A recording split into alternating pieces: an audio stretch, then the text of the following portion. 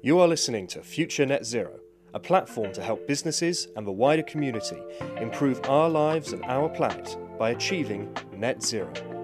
Welcome to this Future Net Zero podcast. Today, I'm going back to school. So we're going to find out what Equans has been doing with schools to try and help them on the net zero pathway. Mark Dolling is joining us from Equans. Mark, hello. Hello, good morning.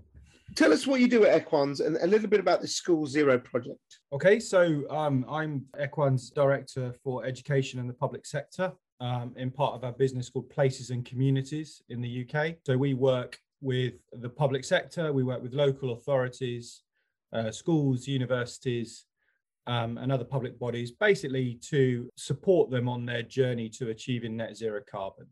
So we are essentially a construction, sustainable energy and regeneration business in the UK, part of the ENGIE group globally, who of course have a very kind of illustrious history in terms of sustainable energy. What is School Zero? So School Zero, we embarked on the development of a concept about 18 months ago, conscious that there wasn't anything in the market specifically for schools to support them in terms of retrofitting and decarbonising. So School Zero is our approach to decarbonising the school estate in the UK. So explain to me, because I mean, I am old. You know, we've got an audience here. We've got a young person who'll be coming on a little bit later, but I'm a lot older than Alicia, who's speaking a bit later. I'm about 5 times older than her. So I went to a school that was all Victorian with old kind of like radiators and things like that. Didn't have any of the stuff that modern schools, and we had those awful those little caravans that you had to go and sit outside. English. Yes, exactly. Yeah, exactly. So what are you talking about when you say the school estate? Talk me through that. Okay, so in the UK, there are approximately 32,000 schools. Wow. Okay, and only a tiny handful of those are currently net zero carbon in operation. So the policy makers in education, until this point, I think it's fair to say, have focused on new build and developing specifications to decarbonise new build. And I think there's a general kind of feeling that has been sorted now. So there's new output specifications. Governments across the UK have committed to all new build schools from 2021 forward will be net zero carbon in operation. But the big challenge is how you decarbonise the existing schools estate. So when we talk to local authorities, we're finding out that schools are significant consumers of energy and carbon. So typically, when we talk to local authorities, schools account for about between 30 and 40% of their total carbon consumption. What, for the whole local authority? That's huge. Yeah, so it is huge, and it's alongside housing. I would say they're the two principal sectors that local government are really looking at in terms of decarbonisation. Now, more broadly, when we're looking to support places on their sort of place-wide transition to net zero carbon, one of the driving forces, one of the sort of motivating factors for the creation of School Zero was that where better place to start with community transition to net zero carbon than in local schools. They can lead by example. They sit at the heart of every community, geographically speaking, but also in terms of their connectivity to wider communities. The power, it's an issue that young people are, quite rightly passionate about and increasingly engaged in. So we wanted to create an approach that drew all of that together, and that demonstrated to young people that if their schools are embarking on the sort of journey to decarbonise, that they're making a positive contribution, that it's a step in the right direction. So you're at school this morning, aren't you? Yes, yeah, we are, yeah. Please tell me you haven't had lines. You've been good. Not yet. I've been exceptionally good since I arrived, yeah. So you're at school in Milton Keynes, and I think the head teacher, Matthew Shotton, is there as well. Matthew, hello. Hello. Tell us about your school. What's it called? Where are you? So we are Fairfields Primary School in Milton Keynes. We are on the western flank. We're a brand new development. We opened in 2017. So we have seen a community grow from very little housing to now, as we drive into the estate, considerable housing. So, we've been here right from the start as really the only establishment that can draw people together. And in terms of, energy, I mean, as a 2017 school, I assume you're fairly energy efficient. You're not like my old school. Yeah, I think, we do have the solar panels on the roof, and we are energy efficient in terms of, I remember when I was in school, we had light monitors and we used to turn the lights on and off. But, nowadays, when you leave your classroom, the lights automatically turn themselves off. However, what I think is lacking when you take on new schools is that understanding of what those solar panels are there for. And I think that knowledge is something that not only needs to be shared with teaching staff, but then equally to the students, because I think, we take it for granted coming into a purpose-built state-of-the-art building every day, but we need to understand what makes us so unique and what makes this school so special in terms of the retrofit and in terms of what's working there to help support sustainable futures, and then passing that information on to children so that they can have more of a positive influence on their families and their parents. So just describe your school to our listeners. So how many teachers, how many kids do you have, how many forms? So we started as a brand new school with 35 students, and that was starting, we had nursery, reception, year 1, year 2 and year 3, no more than 5 children in each year group when we started. So as you can appreciate, it was pretty much, I'll tell you a story that we were looking for the scissors because we had all these boxes arriving to unpack, and the scissors was in the box. So, we literally started with nothing. But over the last 4 years, we've seen the school rapidly grow to now over 410 children on roll, and a team in terms of professional service staff, teaching assistants and teaching staff to about 63 members. So we have grown quite rapidly over a very short period of time. Right. So let's talk about what, Mark was saying. So in terms of, the school, I don't know how it works. Are you, as the head teacher, in charge of the bills? Does it go to the local authority? Do you have an idea of what your energy spend is or anything like that? How does it all work out? Yeah, so I suppose in my position as the head teacher, I work very closely with the business manager. And, we look at management accounts every month, and we look at income and we look at expenditure. And, it's no surprise. We've all been hit recently with an increase in gas bills, etc. And, we're having these conversations now at strategic level this is going to have a knock-on effect on us as a school in terms of how much money we're spending on this. What can we do to try and reduce? Sorry to interrupt, but do you have do you get a budget from the local authority saying this is your budget and then you manage it? So in terms of, or is it centrally procured, your energy? So as an academy, the money comes directly from us from the education fund. So right. From our point of view, that we are funded directly. Gotcha. But then the reality is the bills and the management of how we spend has to be very carefully accounted. And, that sits at trust level with our chief financing officer, and also then at school level with the business manager. So in terms of why you wanted to be involved in this project, did Equans approach you? Did you approach them? How did it work? So I think it's always been something that's been on my mind in terms of, I've seen a lot of schools of late that are flying a green flag outside their school and showing that they're a green flag school. And I've looked at it in terms of what are they doing to make a difference. And sorry, can you explain, what does a green flag mean? Does that mean like they're sustainable or something? Yeah, well, it's a prestigious award that you would get when you've got accreditation for achieving certain things within the eco flag organization. But again, it goes beyond more than that for me. And the reason why I got involved was following conversations with Mark, and then I was in touch with another gentleman called Andy Middleton, who was quite inspiring with some of the work that he's done in this field. That the thing that I'm really passionate about is how do we make this difference in our community? So we can do with School Zero, the education platform and the website, and that all that is brilliant in terms of in school.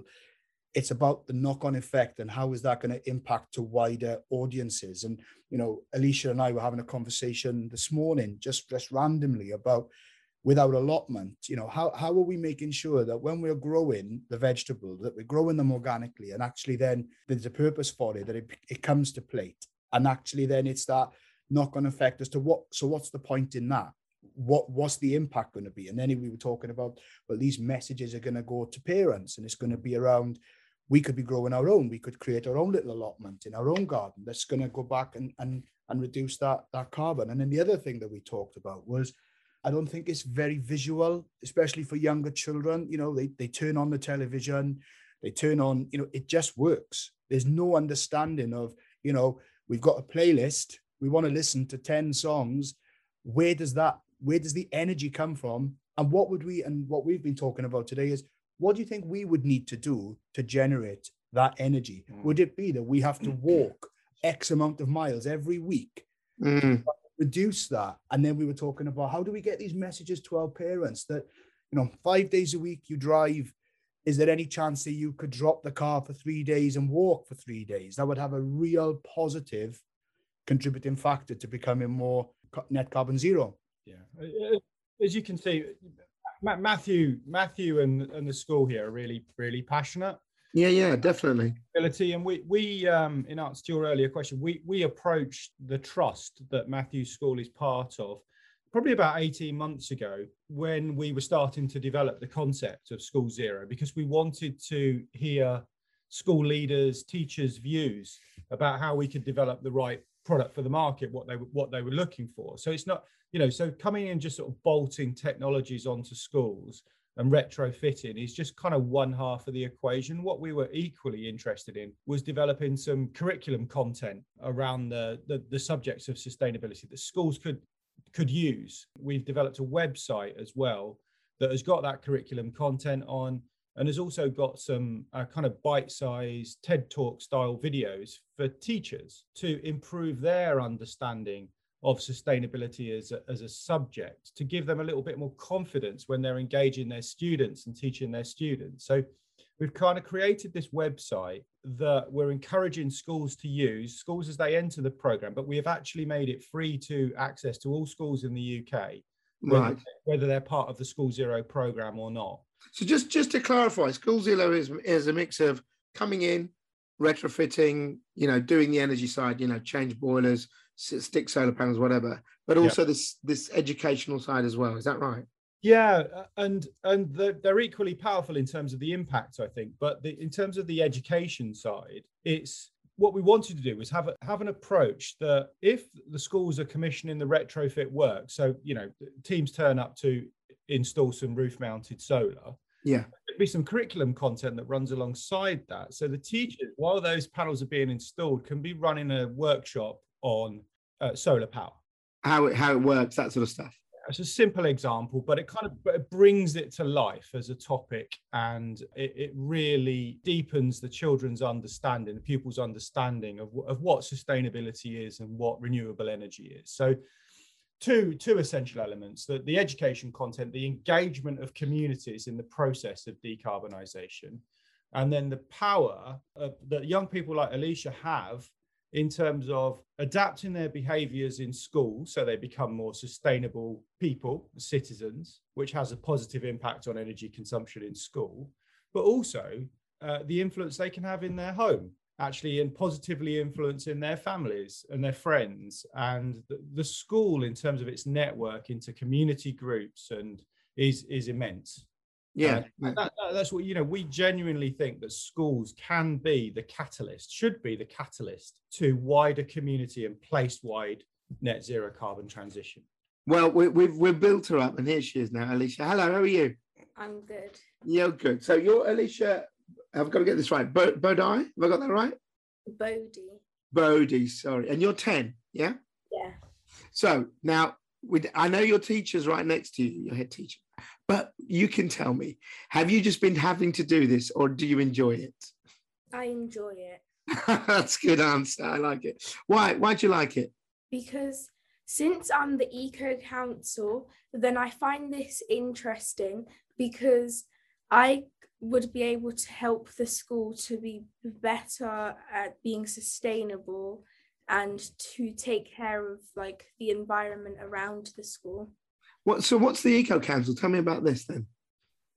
The Eco Council is a group of children that really care about making the earth sustainable and green. So it's just like a group of us which would help out with the allotment, with making the school more eco-friendly and things like that. Oh, why did you join it? Is it something you've always liked? Yeah. Why is that? Because your mum and dad, or just because you just like some people like animals? I used to like rockets and dinosaurs. I didn't think about the environment. Why did you want to do this? I kind of find it like fascinating that there's loads of different wildlife and plants, and if we don't take care of them, then they could all just go. Yes, true. Yeah. So what about your friends? Are they, I mean, when there's things you play, Fortnite, I'm sure you play Fortnite, there's video games, there's things like that everyone's talking about, toys. But do your friends talk about things like, I don't know, the planet, climate and stuff? Do you talk about that? Yeah. What do you say? We talk about what we could do to help the environment, like turning off the lights when you're not in a room. And for example, when you're washing the dishes, then there's this, like, I forgot what it's called, but it's like this kind of tub that you use. And instead of using all of the water, like wasting loads of water, then you could wash your dishes from there. And then it would also help you to pay less when you're doing the bills and things like that. This is very good. You know, my father is dead now. We'd be very proud of you, Alicia, because he was always telling me to turn the lights off. So this is good. So you're telling. So what about your mum and dad? Do you tell them, Mum, Dad, turn the lights off? Yeah. Ah, so are they worse than you? No. So this is very good. And in terms of the learning, do you like some of the projects? What have you learned? Have you learned about solar power? Have you learned about kind of wind power or anything like that, or anything like that? Tell me what you've been looking at. In class, we were learning about renewable energy, Right. and like how you could, like how solar panels and windmills and things like that can help, like it can help renewable energy. This is very good stuff. I mean, I'm impressed, Matthew.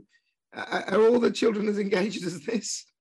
Yeah, I think it stems from the culture that we've created in the school as well. And, you know, I know that I'm very open and honest, and that's the culture that we've set in the school. And, you know, the Eco Council are not shy in packing their punches when it comes to telling me what's working and what's not working. And I think that's important as well, because they've got a voice. And, you know, I had a child come to me last week, and COP26 has obviously had a real impact. Of course, I was there. Yeah. And a child came to me and said, you know, I really think we should show David Attenborough's speech to the whole school. And I thought, well, that, you know, so it's not just what's happening in school now. It's happening in the communities. It's happening globally. Everybody's talking about it, but it's really nice to see that it's actually having an impact on children as well and young people. I mean, it's one of those things which is funny, because is it your job to teach us about the planet as teachers? It's not in the national curriculum when it comes to Key Stage 1 and Key Stage 2. It's not. However, you know, what we do genuinely pride ourselves on is the fact that we are trying to create citizens of the future, and we're trying to bring into the community that our children are responsible citizens. And with that responsible citizen agenda comes, you know, the responsibility that goes beyond what you're doing in the school, but it's about what you're doing as a positive contributor to the world as well. But, you know, we talk a lot about our values, and one of our values being, you know, around integrity. And I always say to the children, you know, there's many definitions for integrity, but the one thing I always say is doing the right thing when nobody's watching, and that is having a real positive effect on the student. So yeah, it's not part of a formal curriculum, but it's absolutely part of our agenda of what we're trying to create for the future. Yeah. So Alicia, so let's go to your classroom, and so or your playground. No one throws any cans on the floor. They all go in the recycling bin, did they? Yeah. That's good. After school lunch, everyone's very good at tidying up, are they? The younger children usually eat before like the older children. Yeah. So they leave like a mess, but after everyone else has finished eating, then the lunch ladies and the lunchtime supervisors are always like tidying up, wiping tables and brushing the floor and stuff like that. Have you got recycling bins, Matthew, and things like that? Yeah, we have, yeah. Are the teachers using them? Yeah. There's some in classrooms, and there's also waste bins. Oh yeah. So when you do a drawing or something like it goes in the paper rather than you put it in something else, so you guys know where to put things. Yeah. Yeah. Do you think your teachers do a good job? Yes. No, there's a good pause there.